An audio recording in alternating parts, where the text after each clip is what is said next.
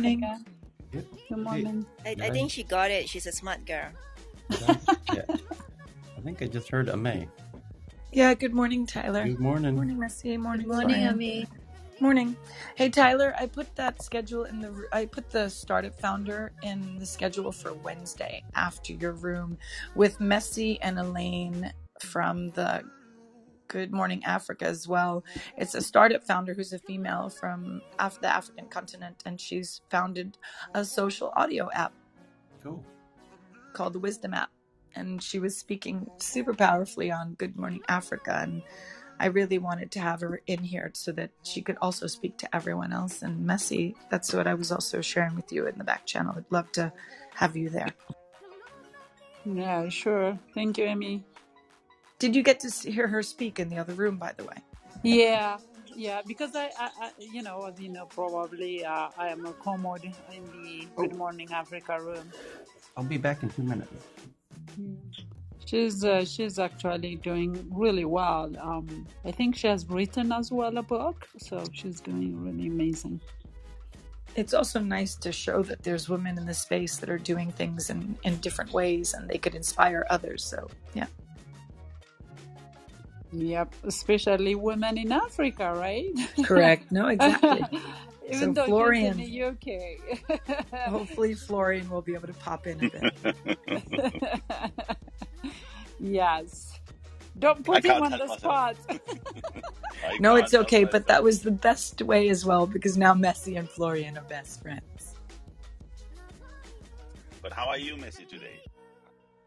I'm okay. I'm okay. I think we're just watching the developments. So yeah, it's just having coffee and watching the news. It's yep, it is. It's not going going away. It's very, very fluid. That's the U.S. Embassy's word, not mine. So yeah. So, Messi, are you allowed to own weapons like guns there? Allowed what? Guns. I mean, weapons like guns. No, actually, they are doing right now with the state of emergency that was declared about a couple of weeks ago.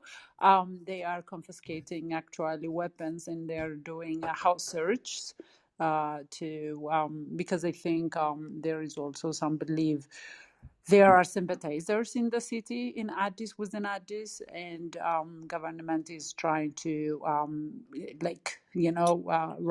round them in the city. So they are doing random search. Actually, a couple of my friends' houses have been searched. So if you do have a gun, it will be confiscated. You're not allowed. So do you have any kind of weapon to defend yourself in emergency? No.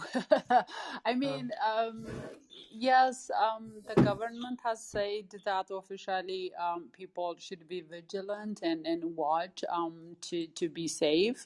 But at the same time, they're also doing house search to confiscate guns. It's not legal to own any kind of weapon in the house. So hopefully those things don't happen. So hopefully. Yeah. Take care. How about taser? Can you have taser? I don't know. I figure the environment is very dangerous. Yeah. It's. I think if you get to that point, it would be not nice. But I think it's really quite peaceful actually in Addis. That's where I am, in Addis Ababa, in the capital, and I'm also very, very privileged person. That my husband works in one of these international organizations, and we get to live in a compound that's protected by the UN. So it's like an embassy, sovereign territory. So we really are in a very secured place, and watching it. So we just follow what the embassies are giving advice to their citizens, and that's what a lot of people are doing. And because also I'm Ethiopian origin, but also foreign citizen, so I'm a bit more, different than the other Ethiopians as well. So it is it is quite nice and peaceful in Addis, and I'm sure the fighting is a little bit outside of the city. So we just watch the news like everybody else outside, right? and see what's happening. Okay, well, let's get into the news. As you were saying, where's the air horn? Glad you're safe. Let's find out how safe the rest of us are here. We go through the headlines.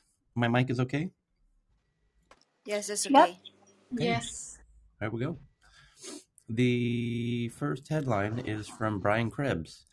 And that's a name many of you might not be familiar with, but if you join us more regularly, you'll start to be more familiar with it. Brian Krebs does a blog called Krebs on Security. He's a cybersecurity expert who covers news in cybersecurity. And when I see his as the top story of the day, I know something strange is happening already without even reading the headline, just knowing it from him. That's not good when a cybersecurity news is the top news. But it says, the person claiming responsibility for the FBI email server hack says they were able to send spam messages by abusing insecure code in the FBI's LEEP portal. And I understand that's a little bit of geek speak for everybody, but thankfully CNN and others have covered it to translate that into more human English. And it says, fake FBI emails about a sophisticated attack are part of an ongoing situation, agency says. The Washington Post says FBI email system compromised by hackers who sent fake cyber attack alert. Hacker sends spam to 100,000 people from FBI email addresses. And now Krebs is saying that the person who's claiming responsibility for this, they said how they were able to do it. So that's Brian's adding his extra 2 cents to the headlines. Because he, as a cybersecurity expert, he doesn't care that it happened. He wants to know how they did it. His audience is more interested in the details of how that happened. There's a related article that says FBI email servers were hacked to send spam warning of a sophisticated chain attack with a likely goal to discredit security researcher Vinny Troya. The FBI email servers were hacked to distribute spam email impersonating FBI warnings. Okay. Maybe not as bad as it could otherwise have been. So the next one is from Forbes. It says, some subscription app developers, you can think of Netflix and Spotify, apps that charge a subscription. And some subscription app developers suspect that Apple is buying Google ads that send users to their apps in the App Store to protect its cut by decreasing web signups. So what they're saying is Apple is secretly buying up Google ads for high-value apps to collect potentially millions of dollars in subscription revenue. So let's I want to read this. This could get hot because this is precisely related to the whole Apple Google App Store craziness and how they're charging app developers and how they don't want to stop charging developers.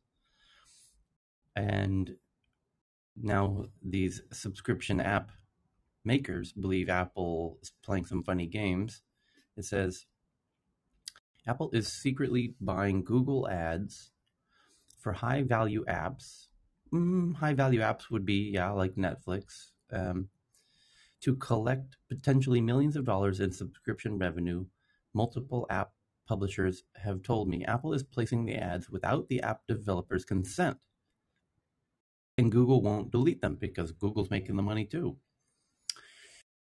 The cost, potentially millions of dollars of lost revenue for those app developers, plus high advertising costs for their own campaigns, because now you're competing with somebody else for advertising for your own app. So let's say you're Netflix and you're trying to advertise people, hey, download Netflix directly from us, and so you can pay us the $20 a month or whatever it is directly to Netflix. And Apple is also advertising for Netflix, but they're sending people who click to Apple, where Apple gets a 30% cut. But the problem is now you're competing against Apple for your own customers, and so it charges. It's an auction, so now you have to pay more in the auction for people to see you above Apple. So that, if true, I suspect this is a weird one. I mean, they wouldn't assume this unless they've seen it in the wild, and there should be examples of this if it's actually happening. But if this is actually happening, and I think that's a big if, until I see evidence of it, I guess technically there's nothing illegal about it, but that's just going to make Apple look really bad in the courts and then from a government perspective. Although I know what Apple's going to say. It might be true, because Apple likely will say, well, everyone does this to us all the time. Everyone's trying to sell iPhones at their stores. Everyone's trying to sell Apple Watches at their stores. We're not the only ones selling Apple iPhones. Everyone's selling Apple iPhones, and everyone's advertising for that. And when they sell it, we don't get the 100%. Yeah, but the difference, Tyler, is Apple decides it wants to sell cell phones in certain stores. Okay, doesn't have to, I guess, right? Right, but they're Here, going to say you decided to sell it in the Apple App Store. yeah, but if Netflix doesn't want someone selling their product, I think they should be able to say no and say Right, we'll and sell. that's right. Apple's going to say you're welcome to leave the Apple App Store.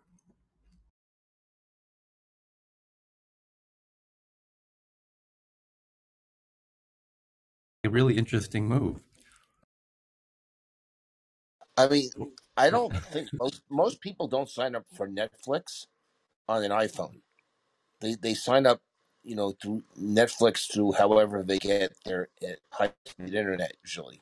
Picking Okay, an individual app isn't the issue, because we're talking about millions of apps. no. So what I'm saying is, initially, I mean, I'm let me ask you this question.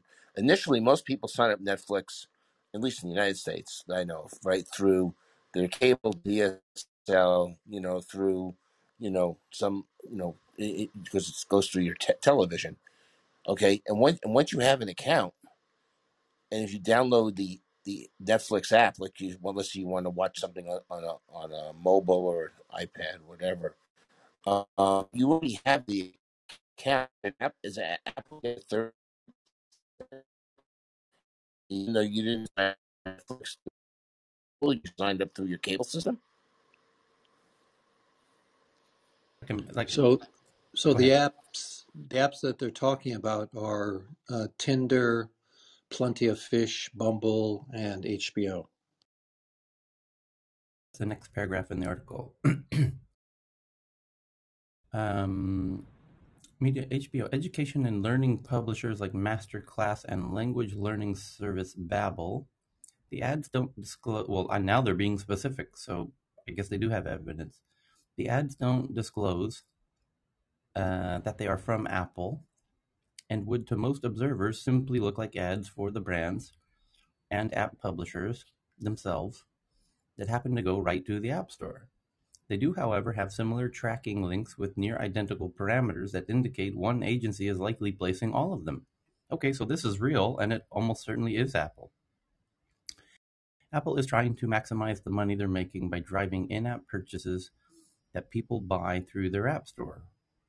One source who asked not to be named for fear of retaliation told me, Apple has figured out that they can make more money off these developers if they push people to the App Store to push us there versus through the web, the open web, where the app developer would make all the money. Oh, and there are screenshots of the ads. I'm now looking at the ad.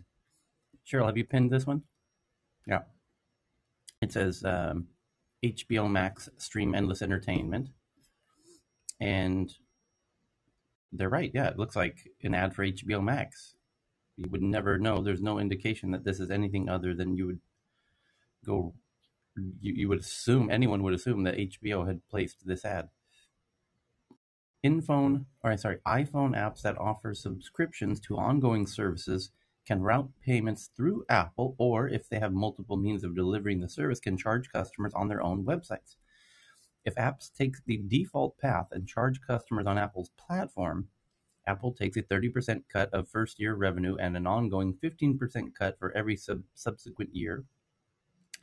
If businesses like Amazon or HBO sell an ongoing service on their own websites, however, they can bypass the Apple fee and collect all of the revenue. The obvious question, of course, is, isn't Apple advertising your business a good thing?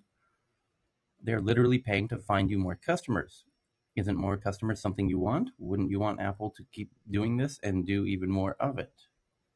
Perhaps surprisingly, according to multiple major mobile brands, the answer is no. It's hurting developers' businesses. One said, you're building your growth base on what you think a customer is worth, and if a customer is worth 30% less, your margin is gone. Exactly right. Some subscriptions are worth hundreds of dollars a year. Those might be for training classes, education, fitness, or dating apps. Apple's cost to run an ad might be $5 to $10 for each successful sign-up, and the revenue can be easily $50 or more. The customer doesn't know, a source says, the user doesn't know that $54 is going to Apple, not the developer. There are additional costs as well beyond the dollars. When people buy, anyway, it gets into more detail, but yeah, I think it is Apple. And I think it's obviously Apple. No one else in their right mind would do this, because no one else can monetize the advertisement. No one else can get paid from selling, from people clicking on, downloading HBO. And Apple's going to say, everyone's doing this to our products, and yes, we allow them to do it, but you're allowing us to do it too, because you're in our app store. So why can't we advertise that you're in our app store? If you don't want us to, well, you can leave our app store, and if we don't want AT&T selling iPhones, we can remove our product from AT&T too. So it's I can already imagine they're gonna use this as their kind of explanation for why they think it's we're in a position to do this. I mean, the tracking link is, clear evidence. They can figure out who is doing the advertising. Sure. Well, yes and no. I mean, it just that it's going to Apple, I think, tells you who's doing it. But yeah, of course, they're likely having an agency doing it on their behalf, and it doesn't say this ad placed by Apple anywhere like that. But okay, next one is May, all about the Taproot Bitcoin change that's underfoot here. An overview of Bitcoin's Taproot upgrade, which makes transactions more private, less expensive, and will let Bitcoin users execute more complex smart contracts. Taproot, a highly anticipated upgrade to Bitcoin, went into effect Sunday, so in the past 12 hours or so. The first major upgrade to Bitcoin's code since the introduction of segregated witness in 2017 has now gone live. Yeah, Tyler, that's going to be an interesting conversation simply because of also dovetailing in with Jack Dorsey and what he's doing with Twitter and Twitter Spaces, and how he's getting monitored, how he wants to have everyone be able to use that wallet that he's in the process of creating. So it'll be very interesting to see. Yeah. And also, I'm trying to see what I could do. My friend is actually in El Salvador. She just arrived. She just landed yesterday and already started. She took a picture of the Chivo wallet, the Chivo at the airport, the machine where you could get your Chivo wallet. So she's there as a guest of Nubele. So I was trying to see if she could ask him or find a way to even get him into Clubhouse, if that's even humanly possible. But I'm not afraid to ask and see what craziness we could create for the afternoon session, per se. The new upgrade called Taproot introduces signatures that can make more complex transactions on Bitcoin, such as those from multi-signature wallets, look like just any other transaction. hence improving the privacy and security of the transactions. The switch to signatures also has implications for network scaling as the Taproot upgrade swaps out the cryptographic framework. And there it is. Okay. Tyler, one of the things that's interesting about this upgrade that I would be curious, and I don't know if Ben's around, is the impact of something that I heard a lot of the Bitcoin folks talk about as well, is that there's not a lot of sexiness when it comes to the development of Bitcoin smart contracts, Taproot, whatever. There's not a lot of sexiness in the development of those smart contracts. I heard a few Bitcoiners actually say that that's part of one of the deficits of the space in the smart contract development. The way Ethereum's gone, they've been in that space for quite some time, about 6 years, going on 7. Whereas Bitcoin has been in that space, but it hasn't been, I'm going to use a word in air quotes, it hasn't been marketed well. It hasn't, I think you know what I'm trying to say, Tyler. It hasn't been presented so well that people have really wanted to jump on learning it.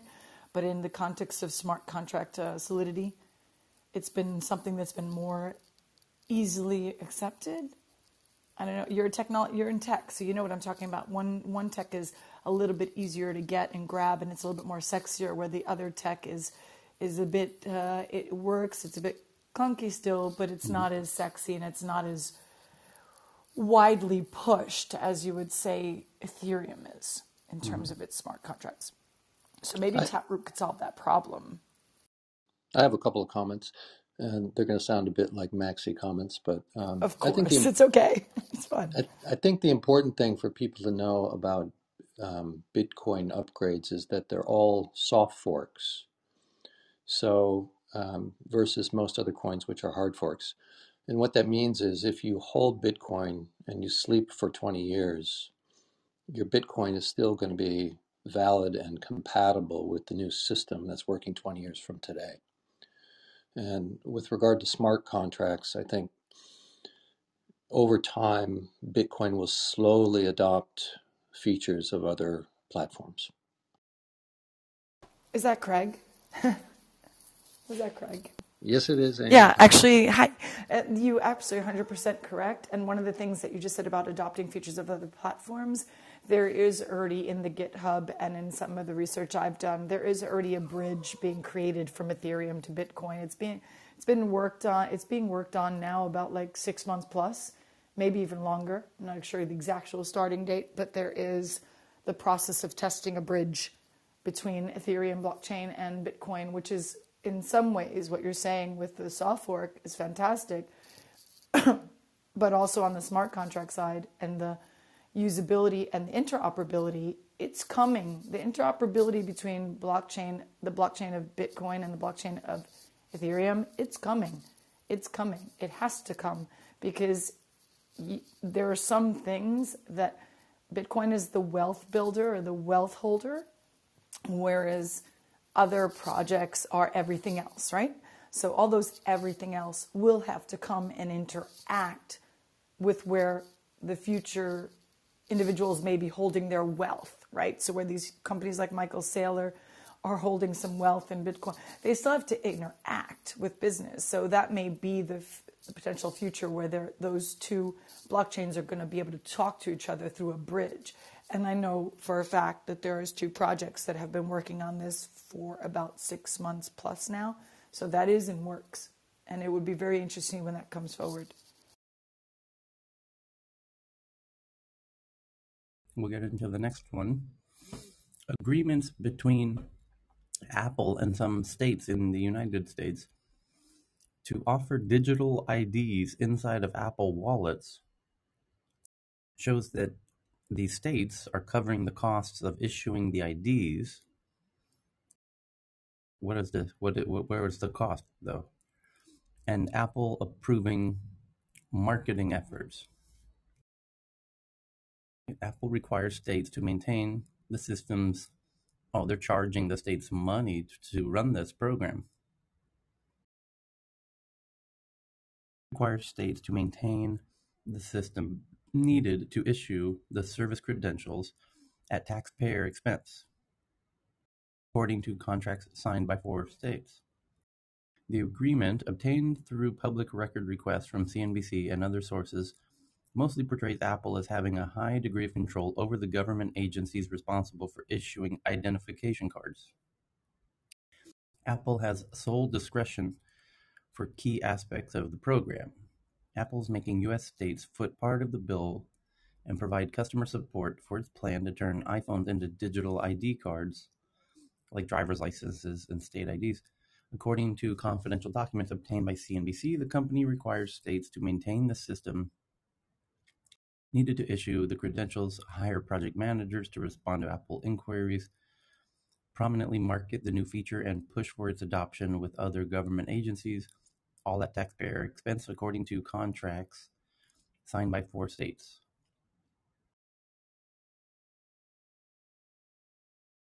It says Apple announced in June that its users could soon store state-issued identification cards in the iPhone's Wallet app, billing it as a more secure and convenient way for customers to provide credentials in a variety of in-person and remote settings. The feature, when combined with Apple's biometric security measures like Face ID, could cut down on fraud. The move has brought questions from industry observers about why local authorities are ceding control of citizens' identities to a $2.4 trillion private corporation. Beyond that, the integration of identity into powerful mobile devices has drawn concern from privacy experts about the risk of dystopian scenarios involving surveillance. The contracts between Apple and states including Georgia, Arizona, Kentucky, and Oklahoma provide a rare glimpse into the dealings of the powerful company. Apple is known for its obsession with secrecy. It typically forces potential partners to sign non-disclosure agreements to prevent its documents from spilling into public view. Page memo of agreement, MOA as we call them, obtained through public record requests from CNBC and other sources, mostly portrays Apple as having a high degree of control over the government agencies. Georgia and Arizona will be the first states to offer driver's licenses in the Apple Wallet app, but have yet to launch their programs. While the contracts obtained were virtually identical across states, CNBC did not review agreements for Connecticut, Iowa, Maryland, or Utah, the 4 other states that have signed up to be part of Apple's digital ID program. Apple has sole discretion for key aspects of the program, including what types of devices will be compatible with the digital IDs. Oh, that's crazy. That's really crazy. Is it exclusively? Because if so, that's really crazy. How states are required to report on the performance of the effort, and when the program is launched, according to the documents, Apple even gets to review and approve the marketing that states are required to do. The dynamic is similar to the way Apple typically deals with vendors, although instead of getting paid by Apple, the states have to shoulder the financial burden of administrating the programs. It's like a vendor relationship, which makes no sense because it's the states that have the monopoly on what they're giving to Apple. Yeah, exactly right. Presumably negotiate a much more equal contract. Yep. I would imagine Apple would be happy to do this without being paid to do this. I don't know of any other example where government-owned systems and identity credentials were made available for commercial purposes in this manner. Apple declined to comment, and of course, along with the digitization of industries from finance to entertainment, there's a push around the world to create more digital ID systems. But efforts in countries including Singapore, France, Germany, and China are implemented at the national level rather than through private companies, according to a professor at Johns Hopkins.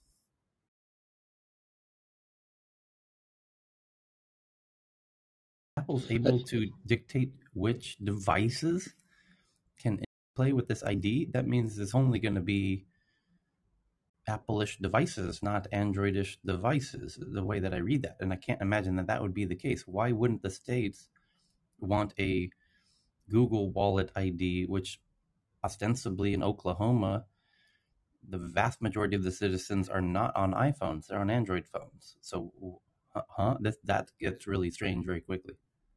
I was thinking, if that is indeed the case, that it could be exclusive, but for a limited period of time, kind of like when the iPhone first launched. I think in the States it might have launched on Verizon exclusively or some operator. But it doesn't make sense, and it doesn't make sense that states who are monopolies and own these ID systems would use taxpayer money to, because in the end this is going to help Apple sell more iPhones. A company called Pigment, a business planning and forecasting service that integrates data from many platforms, including Snowflake and Salesforce, raises $73 million. Bloomberg has a look at the brewing rivalry between Meta and Apple over VR and AR headsets, smartwatches, smart home devices, and digital services. Yep, we've been talking about that almost every day for months. And New York Times article says that Apple and Spotify and other companies that distribute podcasts have done little to rein in COVID-19 misinformation. Jesus. Escaping the scrutiny social media giants face. Oh, New York Times. If only we start holding you accountable for your misinformation. What, New York Times, what have you been doing to deal with your misinformation? Let's focus on that, shall we?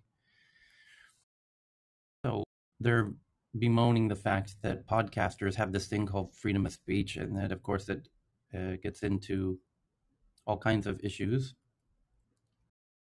And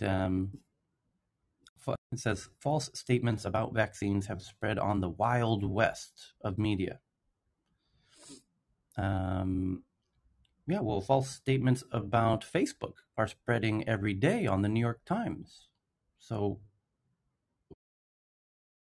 New York Times, you are no longer in a position to question the validity of content on any platform. You threw that in the dumpster. That thing that you worked, more than a century to earn the right to do, you completely tossed into the ocean like a used water bottle. False statements about vaccines? Sure. Yeah, no doubt. There's lots of podcasts with lots of false statements about vaccines. You've got lots of false statements about Facebook in recent days on an almost daily basis. Anywho, they're calling it the Wild West of media podcasting. Yeah, well, it's going to take you over. Even as some hosts die of virus complications. Okay, there you might have a point, actually, and that's that could make the article very interesting. It says, on a recent episode of his podcast, Rick Wiles, a pastor and self-described citizen reporter, quote-unquote citizen reporter, because he didn't go to Columbia for journalism school like everyone at the New York Times. So how dare he have an opinion about anything? Endorsed a conspiracy theory that COVID-19 vaccines were the product of a global coup d'etat by the most evil cabal of people in the history of mankind, quote unquote. It's a egg that hatches into a synthetic parasite and grows inside your body, says Mr. Wiles. This is like a sci-fi nightmare, and it's happening in front of us. Mr. Wiles belongs to a group of hosts who've made false or misleading statements about COVID-19 and effective treatments for it. Like many of them, he has access to much of his listening audience because his show appears on a platform provided by a large media corporation.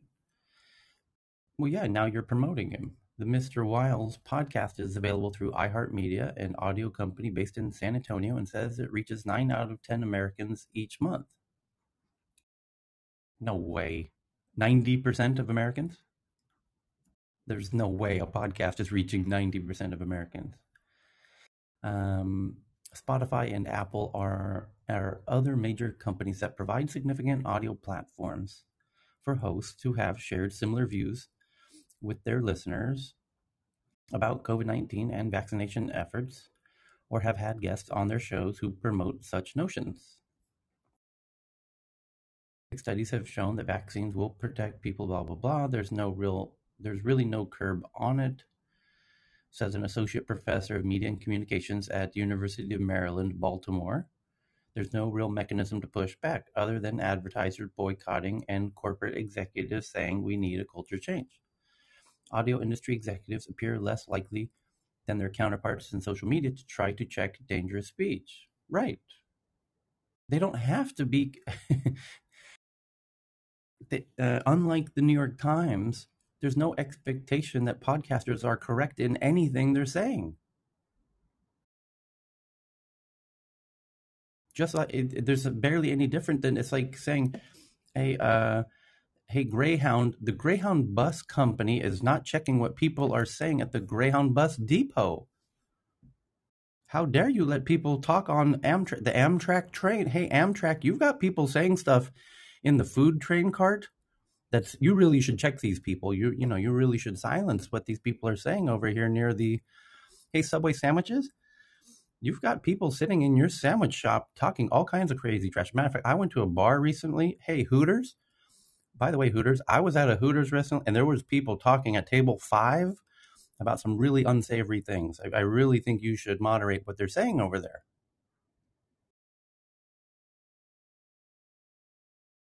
How there's no expectation that podcasters are going to be saying the truth. This is not, they're not pretending to be the Wall Street Journal. Bob's Daily Podcast. Hey, I'm Bob.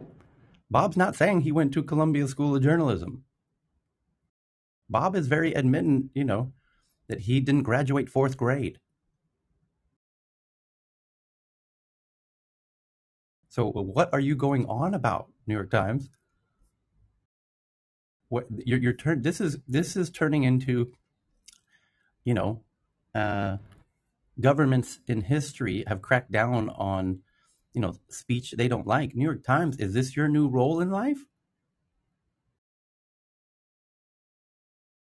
This is starting to, this is, you're going after podcasters? You're going after the podcasting companies because you don't like some of the content that some of these. Now, if their beef is limited to COVID misinformation, there's still tons of debate on. I mean, I'm pro. I got vaccinated. I'm not trying to come down on an anti-vax front. But I don't know that I want policing of podcasts. I think it's a buyer beware market. And I like the idea that people aren't, that it is very loosely moderated, that people for the most part are able to say whatever they want. And if people are abusing that, then indeed they will lose listeners and they'll lose their sponsors and everything else. So scientific studies have shown vaccines, they go into to prove that vaccines work, and thus people shouldn't be allowed to question them in their podcasts.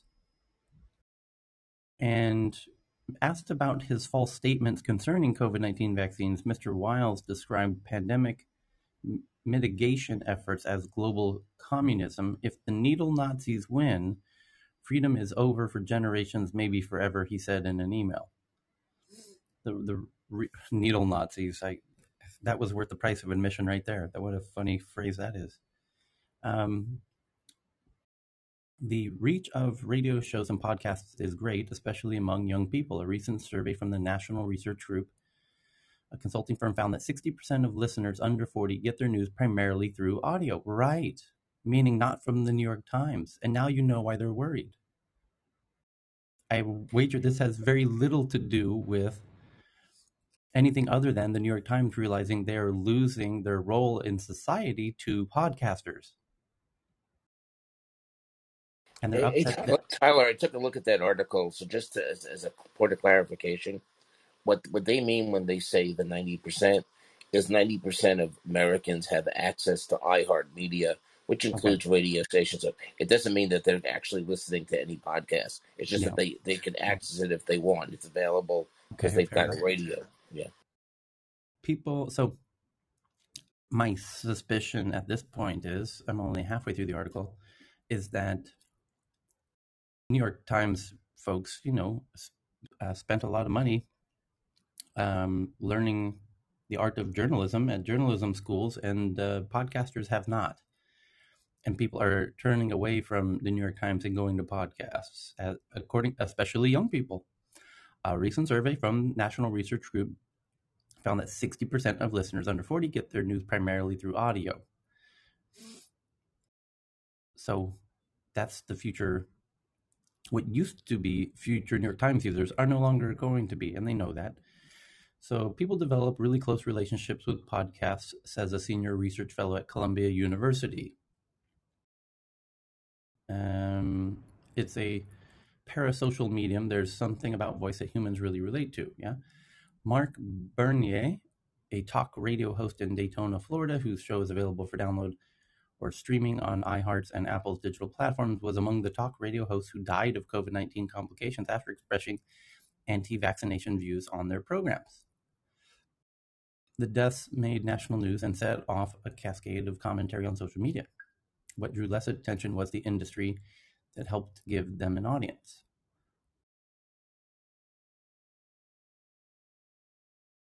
Is there something other than COVID that they're concerned about? Or did they not find a single example of racism that the New York Times would obviously point to if they found any? Or is this purely a COVID issue? Them bringing up any other points other than COVID? I guess it's because that's the only one they're trying to pass laws about not being able, but the laws, yeah, they're towards the platforms, but specifically social media platforms who do moderation. Here's where it gets problematic is as soon as you start doing moderation, you start a slippery slope. And what are you going to do? Are you going to delete singular episodes, or do you delete the whole podcast? Do you ban the podcaster? What kind of system do you set up? Do you delete the 1 minute where they talked about 1 minute out of a 30-minute episode that they found egregious? Do they ban the episode, or do they ban the whole podcast? Do they give them a warning? You see how this, now you've got moderators moderating speech on platforms in podcasting? Anyone with any thoughts on how to police speech in podcasts? And is there any expectation that people in podcasts or Clubhouse, New York Times, there's people saying anti-vax things in Clubhouse. This breaking. What are you going to do about it? Yeah, there's people that have views that you don't like in life.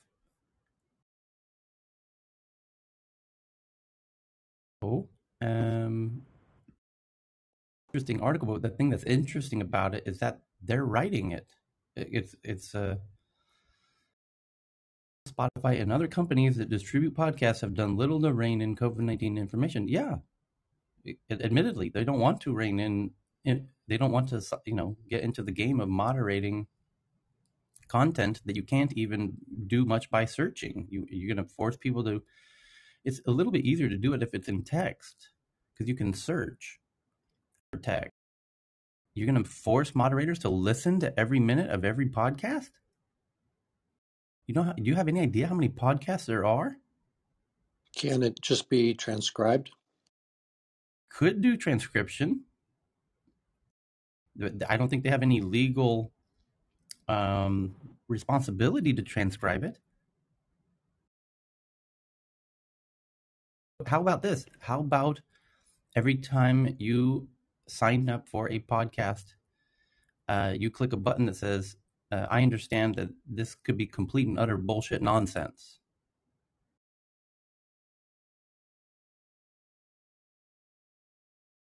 That could save it.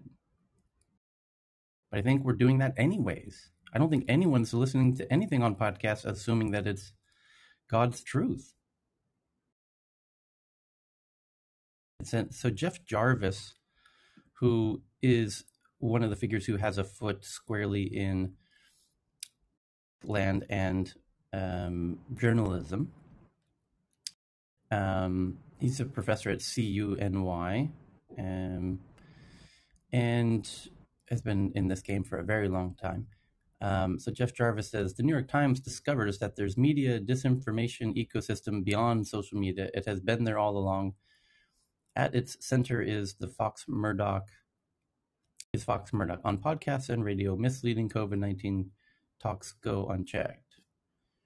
And Dave Weiner says, I can't wait to read an article in the New York Times about how the New York Times spreads misinformation, because they do. Exactly right. And for those who don't know, Dave Weiner is the creator of RSS, which enabled podcasts to start. There would be no podcasts without Dave Weiner. The guy literally wrote the code. And I'm going to retweet his tweet out. Here it is. I can't wait to read an article in the New York Times about how the New York Times spreads misinformation. Exactly as I said before we even started the article. They were doing it last week, repeatedly. So you used to be in a position to write articles like this, New York Times.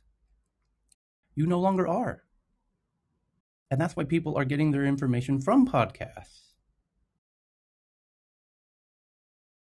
Next one's from the Washington Post. Internal documents show that Facebook, here we go again. Oh boy, they just keep squeezing this rag for every drop they can. The internal documents from Facebook, the endless lemon that they squeeze on this one. Internal documents show Facebook defends algorithmic ranking because its data suggests that its algorithm knows what users want better than they do themselves. Yeah, Washington Post? You're embarrassing yourself, Grandpa. Come on. This is like listening to your racist grandpa at this point, Washington Post. What are you doing? Any geek who knows anything about tech, who's ever worked at a startup that does anything about algorithms, in fact, this is incredibly simple. This is so incredibly obvious. Come on, Grandpa. This is why Twitter and Facebook and TikTok and Instagram don't do chronological feeds with you anymore. It used to be, and by the way, it's the same reason Clubhouse doesn't list every room in all of Clubhouse in your hallway. You don't read Farsi. You don't speak Japanese. You don't want that. You really don't want that. You really don't want to see all the thousands of Indian rooms happening in Clubhouse right now in your hallway unless you speak Indian or Urdu or Pashtun or what, you don't want that. You want an algorithm for your social network. And so, of course, Facebook knows for a fact, not just Facebook. So the fact that you're trying to pin this on Facebook makes you look stupid, Grandpa. All the tech platforms know. And it's not even close. Anyone with half a brain knows that the algorithmic ranking improves the user experience, that users actually prefer it. They have the option to turn it off incredibly easily, especially in Twitter. In the upper right-hand corner, there's a star. If you touch that star, it goes back to reverse chronological sorting order with just pure chronological stream without the algorithm. And then people rarely stay there. They know this. They've known this for years. It's not even close. So for you to share an internal document shows that Facebook defends algorithmic ranking because its data suggests that algorithms know what users want better than they do themselves. Come on, Washington Post. But Tyler, honestly, those things really are sometimes they amplify things that doesn't need to be amplified. That's not the point. Please don't take the point in that direction. The point is that Facebook believes that they know better than you. They're trying to make the argument that Facebook says they're defending the fact that they use these algorithms because they believe they know better than you what users want to watch. And the fact is they do. They absolutely do. And not just Facebook.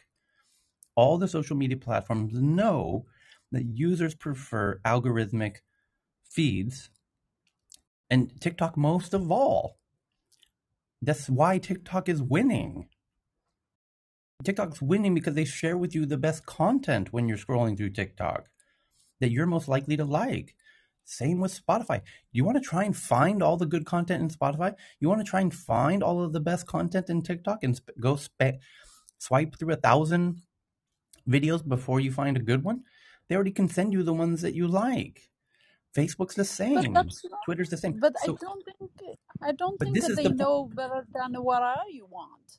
I don't think the algorithm knows better than what I want. That's the issue. Well, you can Just believe because that. You can believe what? that No, as yourself as a but person, but as no, a but group some of people. people, if But it turned out, Tyler, if people did know better than what they want, they wouldn't offer the algorithms, Messi. no, but what I'm trying to say to you is that just because I'm, for example, it asked me when I'm doing some setup that I said I'm Ethiopian, I'm interested in this and that. Sometimes they send a lot of things that I don't want to even see. So I don't think they know. It's not only that. I know a friend, for example, in the U.S. that she did say that she's a Republican, she's this and that, and all of the sudden they were sending her a lot of QAnon things, a lot of information, and she doesn't filter, so she reads it, and then she got into that rabbit hole because she read it, and now they give her more of that, because now the algorithm thinks that's what she likes. But I think she just got curious, and then because she said she was a Republican or something else, and then she just got, before she knows it, she got into all that, and then now now it's even difficult to have a conversation with her, and she was a really good friend of ours, because now, like, she's talking about, like, UFOs coming somewhere or something else, doing something else.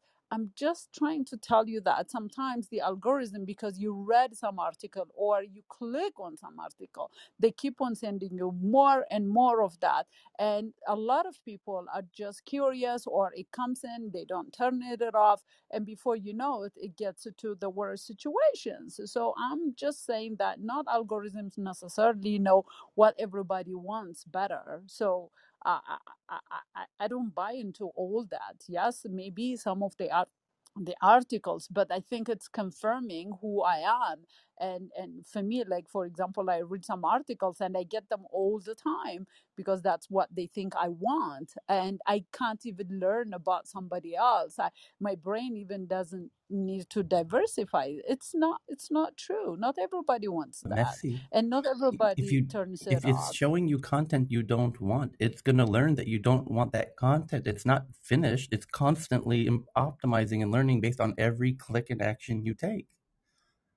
I think you both have points. I think the algorithms are based on data from user behavior, and humans, if you think about a food analogy, we might want carbohydrates, we might want sugar, we might want to put bad foreign substances into our bodies, but that doesn't mean it's good for us. And when it comes to content, I mean, the one thing about these algorithms, we don't get a wide variety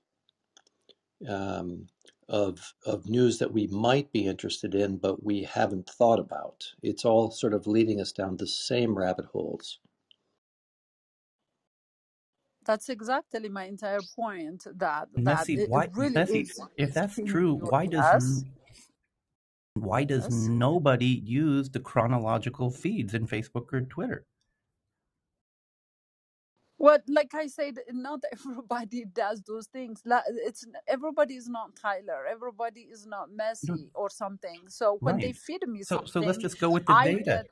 Messi, Well, 99.99999 out of 3.5 billion people, 3.4 billion people do not use what you say they use.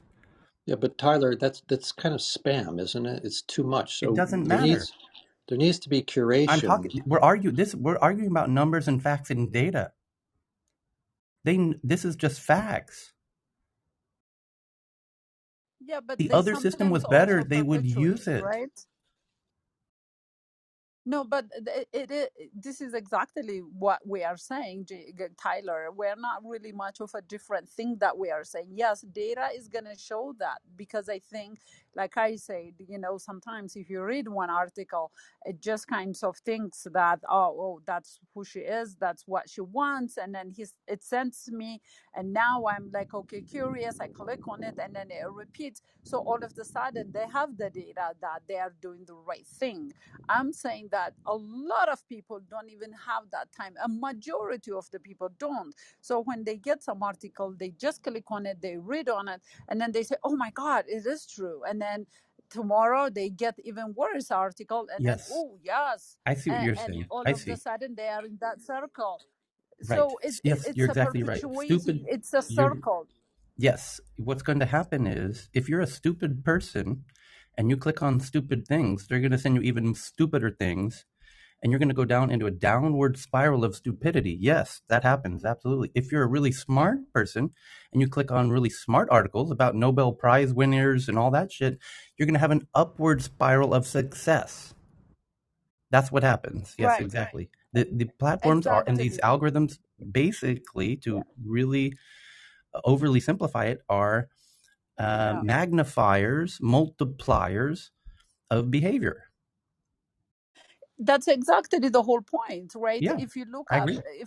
Apple, that they became But but successful but because they but made it so simple, and but a lot stupid of people people like noticed it. stupid stuff, and smart people like Well, smart stuff. but it's not only that, Tyler. It is because a lot of people, especially people who don't have the resources, who don't go to school, who work 2 3 jobs, they just come in and then they click on something and they think it's true because they don't even invest the time, like you and me, or anybody else who have the time or the inclination to be able to assess things. For them, they are quite busy. They have been working 2 3 jobs. They are tired. They eat dinner and then they are like, okay, let me see the news, whatever that might be. They look at it and they think that's true, and then they move on. They have kids to put into bed, and the majority of people are like that. I've seen it in our families. I've seen a lot of people, and it's surprisingly, you will get the data that you are talking about. They don't know the data is from smart people who are doing a smart things, and then they get data with that smart ideas, or people who are quite busy in doing things and then getting fed the same worse and worse things. Data is saying that, oh, we're doing the right thing because they think that they're feeding them what works. But what I'm saying is a lot of people don't have time.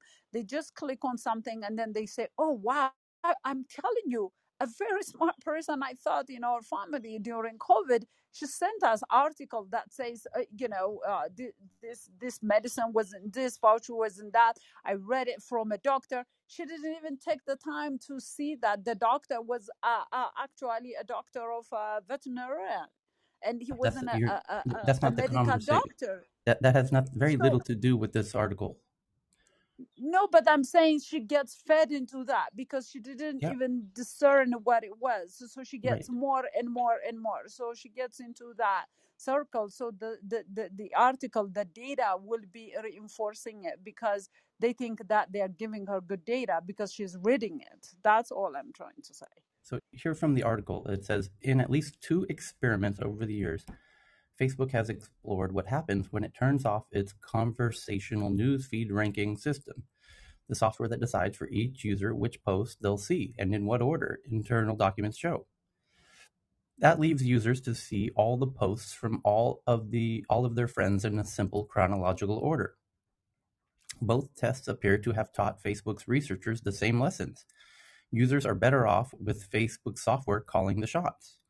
The internal research documents, some previously unreported, help to explain why Facebook seems so wedded to its automated ranking system, known as the newsfeed algorithm. The system is under intense public scrutiny because the U.S. is asking them.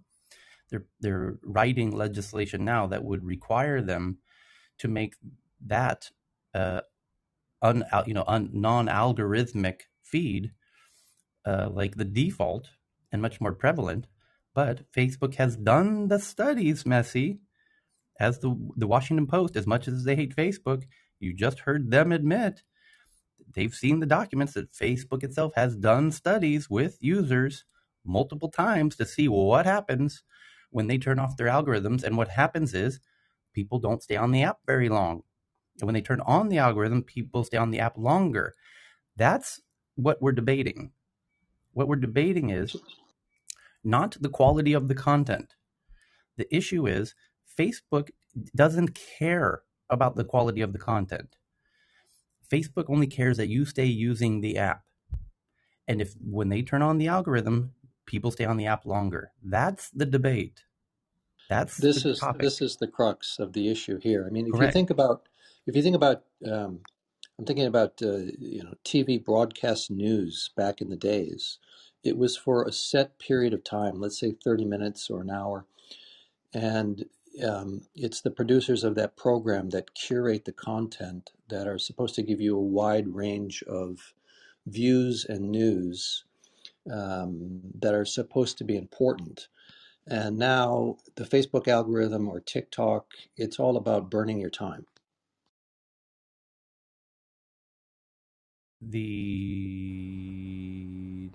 There's some tweets of Jeff Jarvis is back at it again.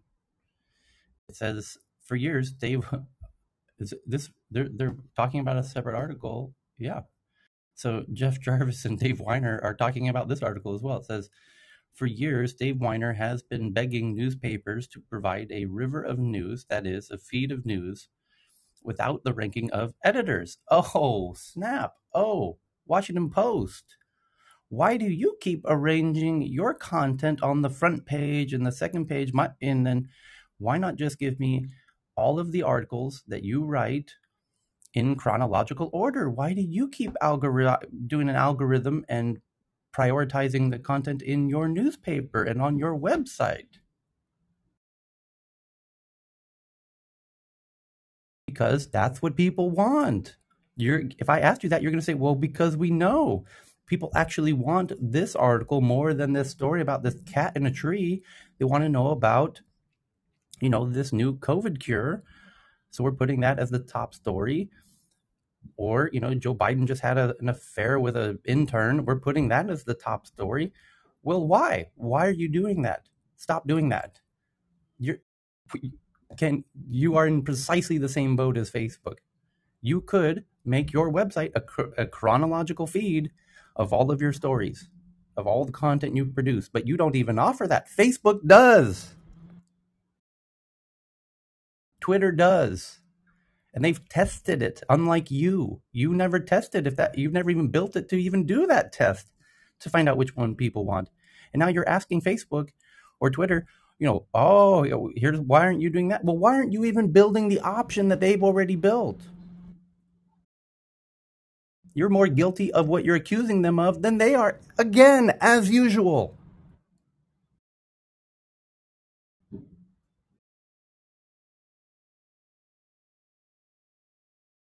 It ends with these clowns. It's unbelievable. The next one is a South Korean startup called R-Square, which uses commercial building data to find business office space, raises $72 million. IBM debuts a 127 qubit Eagle quantum processor coming to select members in the IBM quantum network in December. That's huge. That's a huge quantum processor, 127. Like the record was like 62, like a few months ago. IBM announced a new 127 qubit processor. The news announced at IBM Quantum Summit highlights IBM hardware. Quantum computing is a hot market.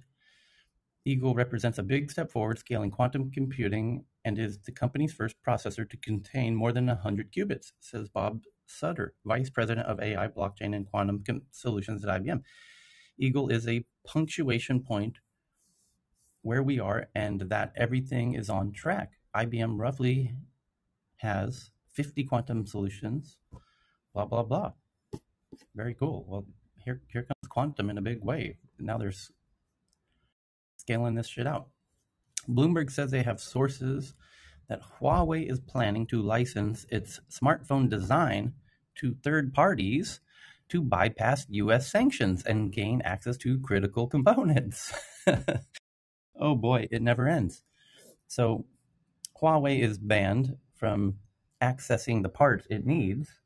For example, Huawei phones in China don't have 5G chips.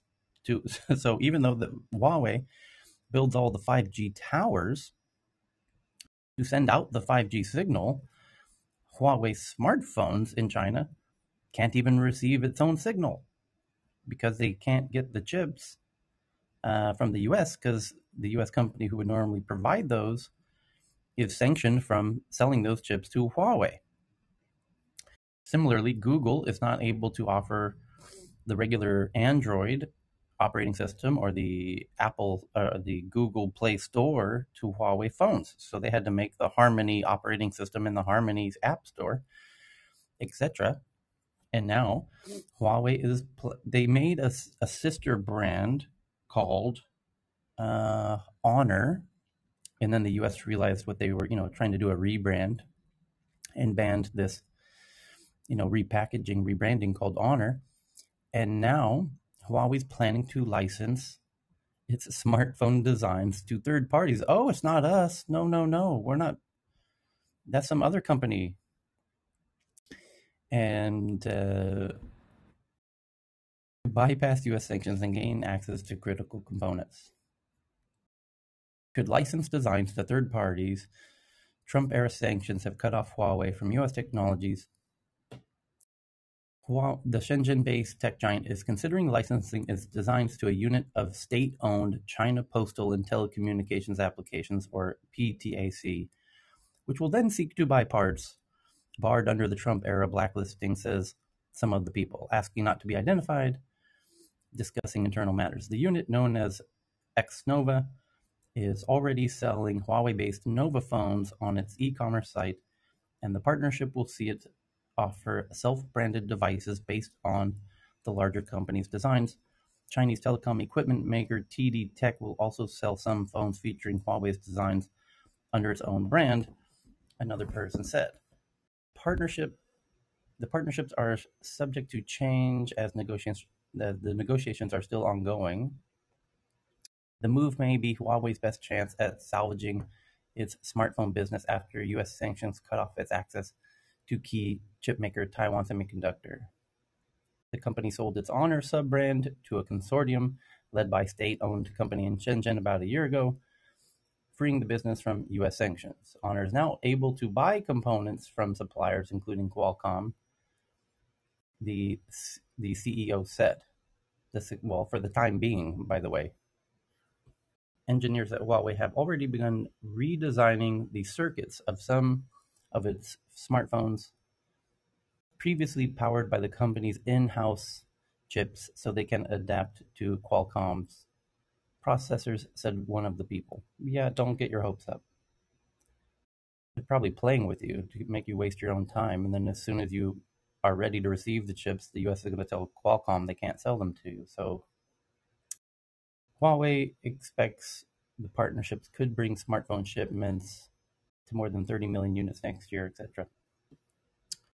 Okay, so the next one is that from the New York Times, Ukraine's efforts to tackle corruption may be at odds with its aim to become a global crypto hub, as weak governance is part of Ukraine's allure as to why so much crypto activity comes out of Ukraine. I guess that's a fair point. That's a really interesting about there's two different types of crypto-minded folks.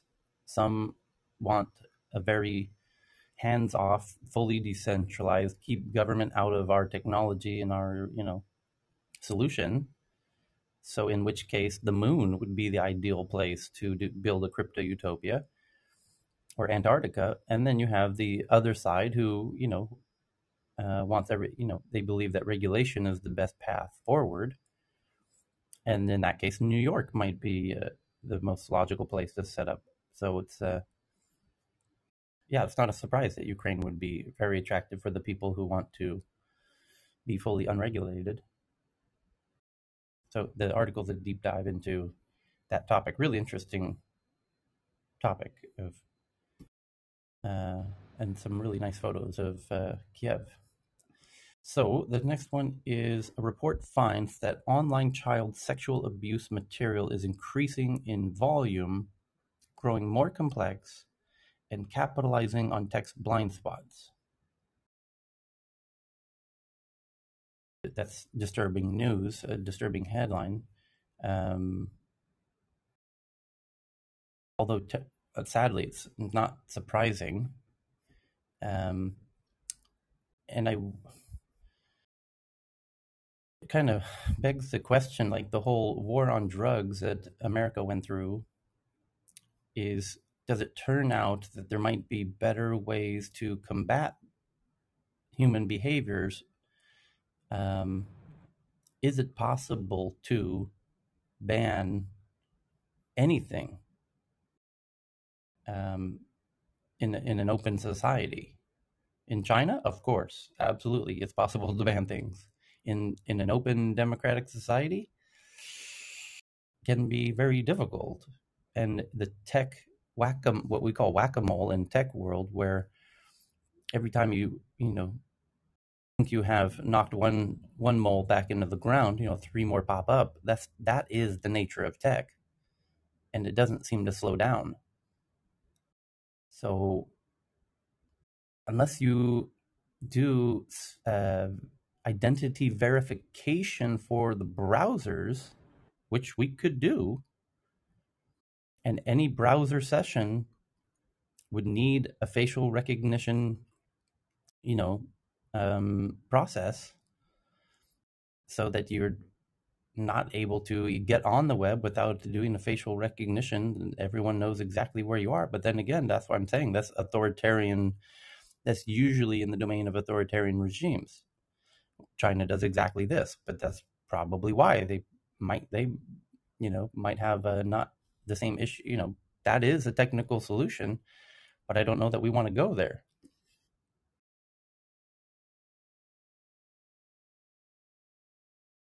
So the next one is from Bloomberg. It says how Togo, a country where few possess a driver's license or national ID card, built a digital platform to rapidly disperse relief payments to millions of people. Now, there's an interesting headline.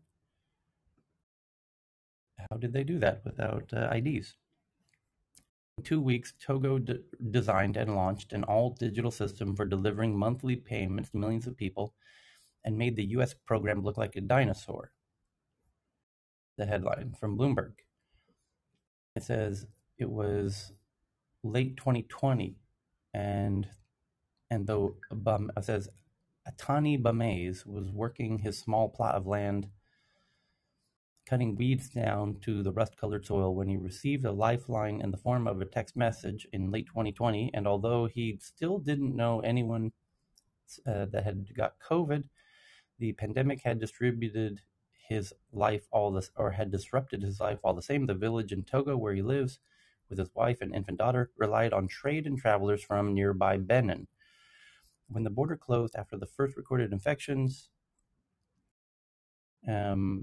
the prices for food began climbing. The 31-year-old typically earned money tutoring. Now, reading from his handset, he learned that the Togolese government would be sending him a cash stipend for the next 5 months. The first payment from the program was instantly available via his mobile phone. Yeah, this is, Tyler, we're quite invested in Togo also. And Togo is quite progressive in Africa. The government has done a lot of things in order to bring essential access to villages around the people around the country. So one part, of course, is mobile phone access. Then mobile money is a big topic. Also energy access. So they're running quite some sophisticated and smart programs where they use technology for the sake of access and affordability of goods and services to their population. And that included also a very smart and very swift way to use fintech basically or mobile money platforms to distribute aid, like we've seen in other emerging markets in the world. But there you can see the blessing of not having incumbent technology is actually very, very effective also when using aid money. Great article, actually. And Tony Fidel's talking about this one. Tony Fidel was the creator of the iPod and on the team that built the iPhone. He says, "This is simply a heartwarming story that fulfills the promise of good people with technology we build." In 2 weeks, Togo designed and launched an all-digital system for delivering monthly payments to millions. It looks like I just sped read the whole article. It looks like a really well-done article. AMD, the kind of Intel's main competitor, one of their competitors in the US, reveals 50 security flaws in its EPYC processors and its Windows 10 graphics driver. Intel, their competitor, discloses 25 vulnerabilities in its products, including its CPUs. Oh, Jesus. Another day, another dozen new vulnerabilities. In this case, more like 50 plus 25. It's just 75 new security vulnerabilities at the chip level. That's all, everybody. You're totally fine. Everything's safe. Dear God. The next one's from Reuters. The United States, led by Texas, file an amended Google lawsuit providing more details about Project Bernanke, which allegedly gave Google's own ad buying an advantage. Okay, well, we'll keep updated on that lawsuit, but let's just get a little more context on that one. This is from Reuters. It says a group of United States led by Texas filed the amendment complaint against Google, accusing the tech giant of using coercive tactics and breaking antitrust laws in its efforts to boost its already dominant advertising business. The updated allegations are the latest in the onslaught of regulatory scrutiny of Google over its practices. The tech company faces several lawsuits, including one by the Justice Department for monopolistic practices. The amended U.S. lawsuit filed in federal court in New York late Friday accuses Google of using monopolistic and coercive tactics with advertisers in its efforts to dominate and drive out competition in online advertising. The lawsuit also highlights Google's use of secret programs dubbed Project Bernanke in 2013 that used bidding data to give its own ad buying an advantage. For example, in a 2015 iteration of the program, Google allegedly dropped the second highest bids from publishers' auctions, accumulated money into a pool, and then spent that money to inflate only the bids belonging advertisers who used the company's Google ads. So it's because Google is an auction, but they also, if you're a publisher like Reuters, you may or may not use Google ads to fill in the ads on your website. This is incredibly common. Most websites do use Google ads. Many do not. And the idea is that this would give a benefit to the sites that were using Google ads, essentially. If they're bidding in these auctions, they're going to, if you're a website, and you also run Google ads, then you might win in these ad auctions, giving you an advantage. So it's, kind of one hand scratching the other and giving themselves an disadvantage. Yeah, they're going to get some deep shit. And the funny thing is that a lot of these games that they're now discovering have been going on for a very long time. Like they pointed out that was going on back in 2013. And that this is not a surprise to geeks. I mean, these games have been going on for a long time. What's interesting is that the governments are all figuring this out all at the same time. They're figuring out the old games from 2013 and the games from 2015 and the games from 2017 and 2019 and 2020 all simultaneously. Oh, you've been doing all this crazy shit for the past 10 years? Yeah, pretty much. Because you had no idea what the hell we were doing. You didn't even know how to reset your password until 5 minutes ago. And so now you're discovering all this crazy stuff that tech's been doing for a very long time. We thought you didn't care because you just couldn't understand it. The same way you can't understand NFTs today. In the same way that you can't understand genetic engineering today. And the important technologies today, you still don't understand. And now you're finally catching up to where tech was in 2013. Okay, fine. Penalize us, you know. Meanwhile, we're doing AlphaFold and we're, going to make drugs for every conceivable disease under the planet before you even have a concept of what we're doing.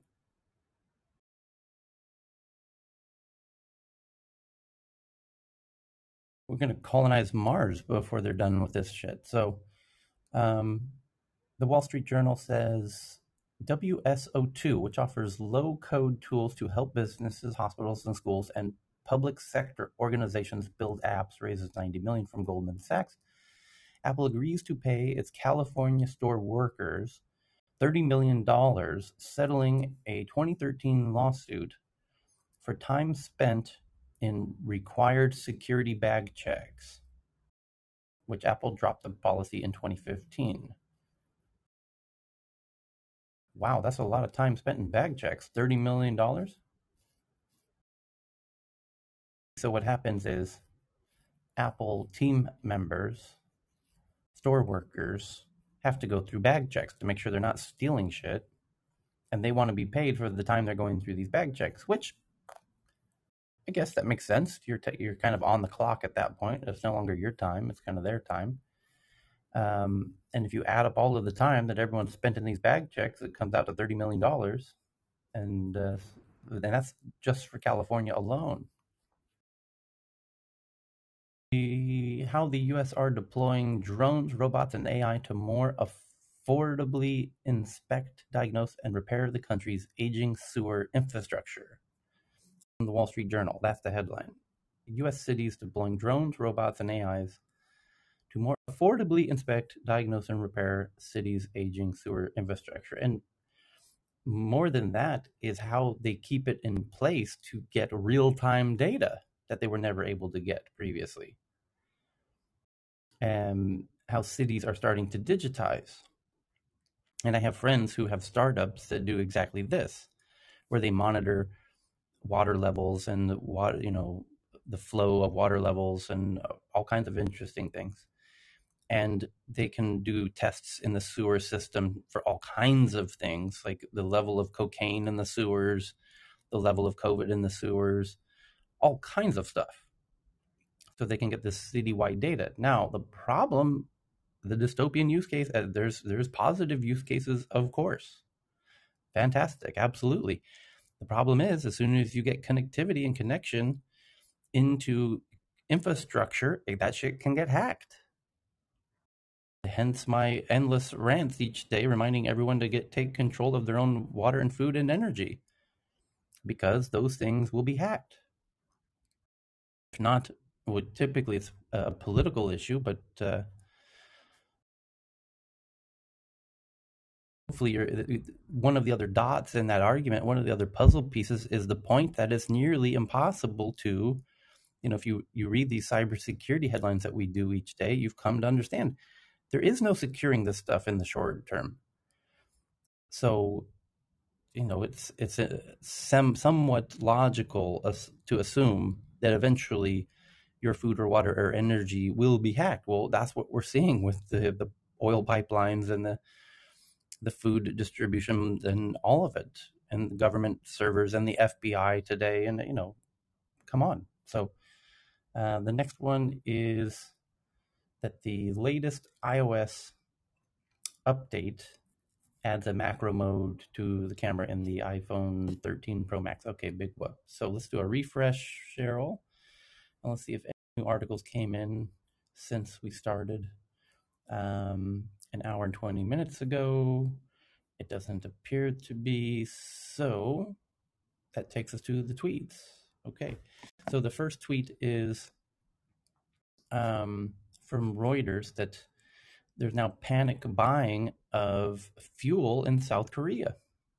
And I'm just tweeting that one out to the Twitter account from Reuters. It says that truck drivers are driving 70 kilometers to petrol stations just to get some fuel, and then when they get there, there's no fuel there either. Diesel vehicle owners are facing a shortage in South Korea. That's the problem because all of the transportation of all of the goods run on diesel trucks, and there's no more diesel fuels.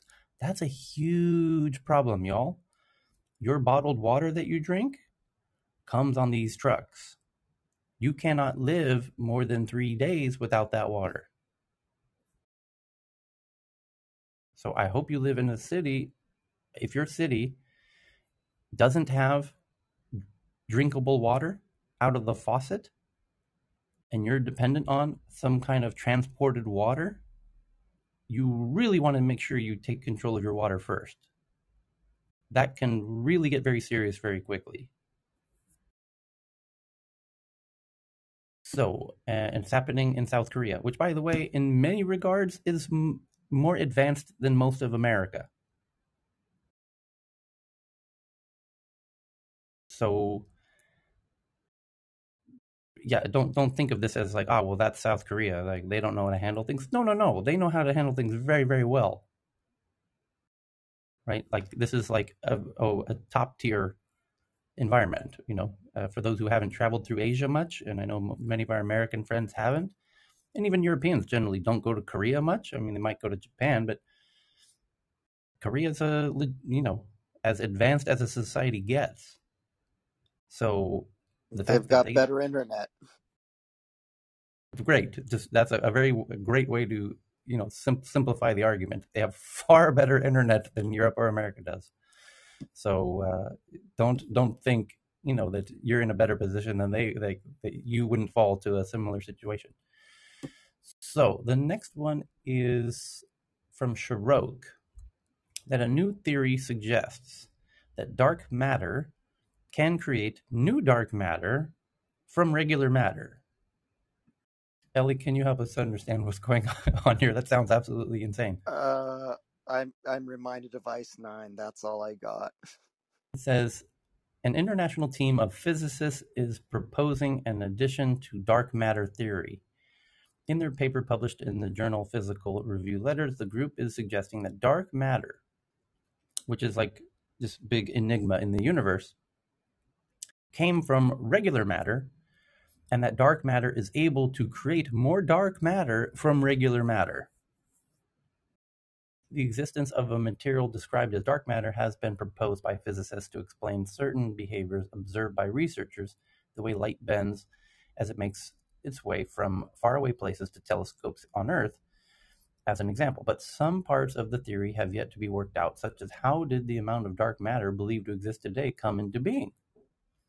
The team on this new effort has come up with a theory to answer that question. The theorists begin by citing prior research, which suggests that some amount of dark matter was created as part of the thermal bath, where primordial plasma made of regular matter begat dark matter particles, but not the amount that is believed to exist today. They suggest that at some point, dark matter particles began making more dark matter particles out of regular particles. And the new dark matter particles were also able to create new dark matter particles out of regular particles. The researchers note that under such a scenario, it would seem that eventually there would be nothing left in the universe but dark matter particles. The reason this hasn't happened, they suggest, is because of the rapid expansion of the universe. In the early days, everything was close together, making it easy for dark matter to come into contact with regular matter and convert it. But as time wore on, things moved farther and further away as part of the expansion, and that made instances of dark matter coming across regular matter rarer. This expansion slowed the conversion of regular matter to dark matter, leaving us with the amount that is believed to exist today. And Tyler, if I can just jump in, and I'm damn sure not a physicist, but what I understand is most of our universe has consisted in the past of dark matter that we can't measure or see. And we have measured our current galaxy, and they talk about, multiverses, and I'm not talking about the metaverse, but there was multiverses in physics, physicists that would discuss if we couldn't, if it was expanding, we don't know what we don't know. So if dark matter is the majority of all existence, where light can't be measured or reflected or bent because we need light in order to measure it. And that's a very small portion of what we can measure in the physical universe, okay? Dark matter is the majority of it, and that could continue to expand. But there's been papers on this about 10 years ago about, like it goes back to the Big Bang Theory. And so we are looking at the Big Bang Theory as a measurement, and physicists or scientists as light. Like it's a time when we can discover where we think light occurred and where this was. But what was prior to that? A prior. And there's been a lot of discussions that dark matter in of itself is what makes up all of existence. And I'm not just talking about the universe as humans understand it, but in entirely all existence, whatever would be created by a being, whether it was God or whatever. But yeah, I would say God personally. But what was created, and what is this measurement, and then how did all of this come into being? And so is it a sequential domino effect? So did the Big Bang Theory start? Light came, then the Big Bang Theory, and then everything else sequentially came from that. And so that's what we as humans can measure. But what was prior to that? And that's where this comes from, if I'm correct. That's all. It does suggest that dark matter would be a real hazard for intergalactic travel. Correct. Because if we ever went somewhere, oh, Eli, you're right. Because if we ever start trying to travel, we would have ourselves, But this goes back to Star Trek, right? But we would have ourselves dealing with something we couldn't understand or process, and then what happens to our material? Or see.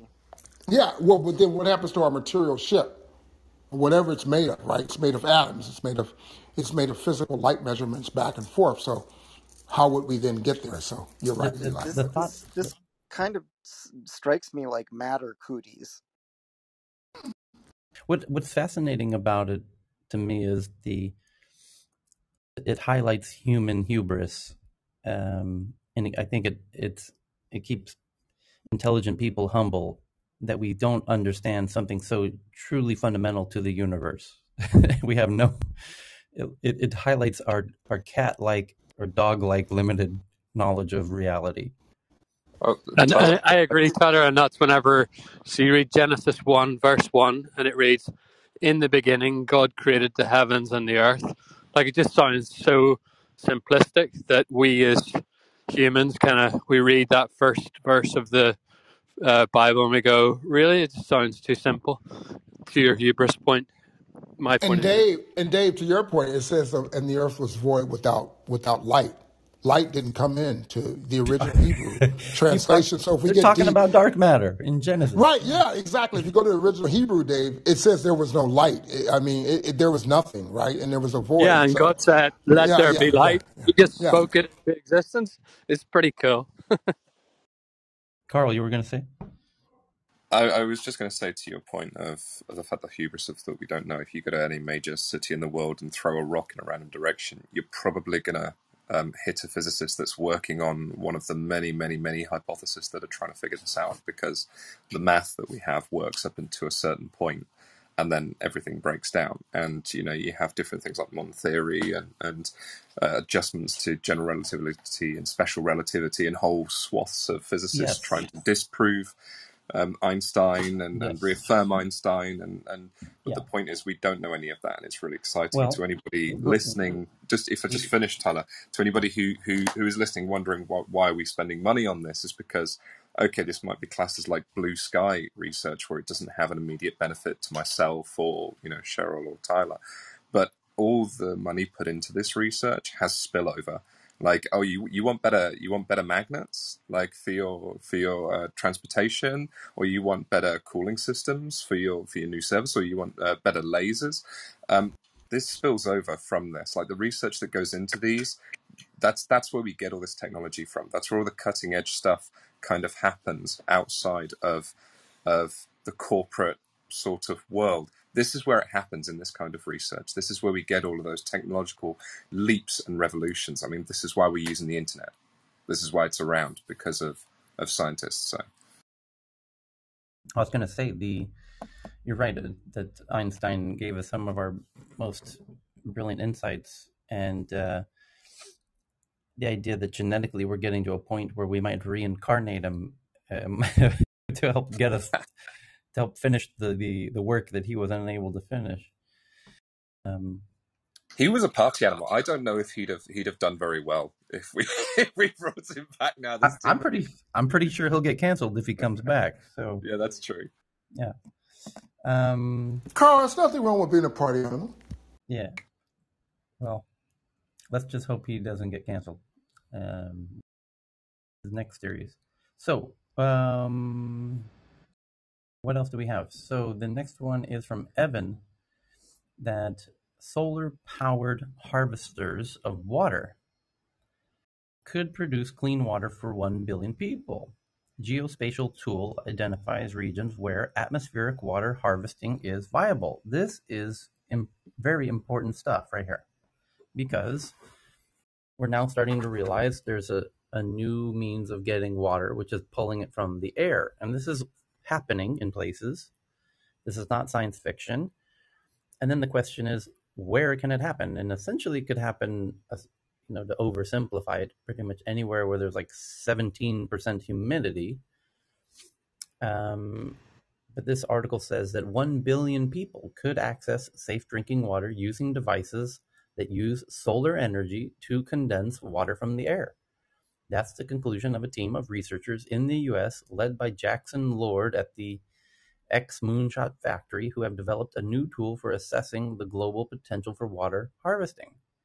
Their tool could soon help researchers to design completely off-grid water solutions suitable for use in local communities in many parts of the developing world. Hey, by the way, maybe the folks in South Korea might be interested in this as well, because their trucks can no longer distribute drinking water.